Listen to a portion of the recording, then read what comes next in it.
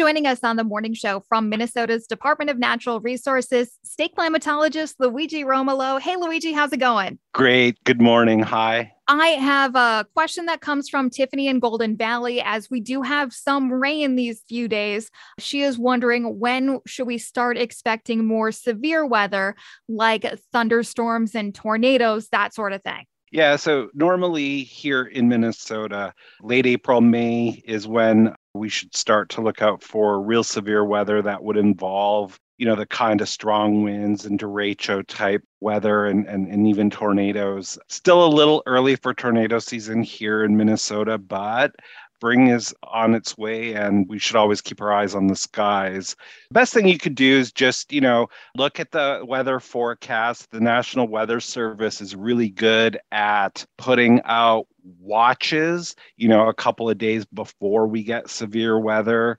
And then if the conditions start to really ramp up, they'll put out a warning. Since it's been a little bit, do you want to remind us what the difference is between a watch and a warning? Absolutely. So a watch is when the ingredients for severe weather is starting to show up. The severe weather isn't actually happening. A warning is when those ingredients have come together and now, somebody's either spotted some severe weather, we're seeing it on radar, or it's actually happening at the moment. The watch is, it looks like severe weather is going to happen, whereas a warning is more like it's actually happening. Well, and I know that we don't have anything severe coming our way. What are we looking forward to weather-wise this weekend? This weekend, we're actually looking at sunny skies. It's going to be a little cooler, in the 40s. It's going to be that nice, clear, fresh air, crisp weather where you can just go out with a fleece and a scarf and take your pet for a walk or have a barbecue.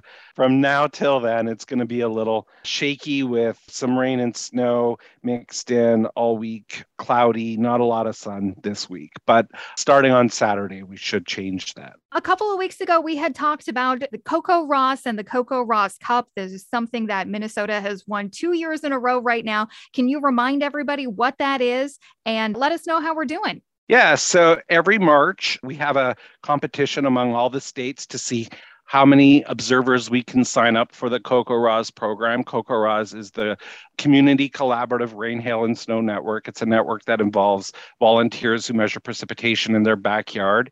The state that signs up the most observers each March wins what's called the CoCoRaHS Cup. It's basically a silver-colored rain gauge on a wooden mount in the tradition of the Stanley Cup for the NHL. And so we've won it 2 years in a row. We're well on our way to winning it a third year in a row. We now have 303 observers, which is now a CoCoRaHS record. We had set the record last year at 270, and with 10 days to go here, we've already smashed that.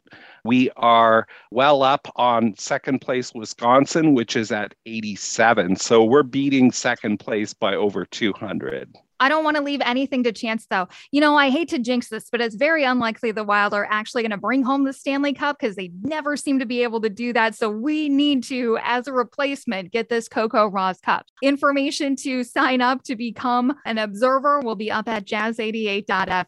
I'm feeling very competitive, Luigi. I don't want to leave anything to chance. We can't let Wisconsin win. And what's great is there's actually two CoCoRaHS Cups. The second is the per capita cup, and this makes it fair for all the states that don't have a large population, like Wyoming and Rhode Island and Vermont. It's basically the number of signups divided by your population. Rhode Island's won it 2 years in a row, but Minnesota is well in the lead. So we have the opportunity to be the first state not only to win the traditional cup 3 years in a row, but win both the traditional and the per capita cup in the same year.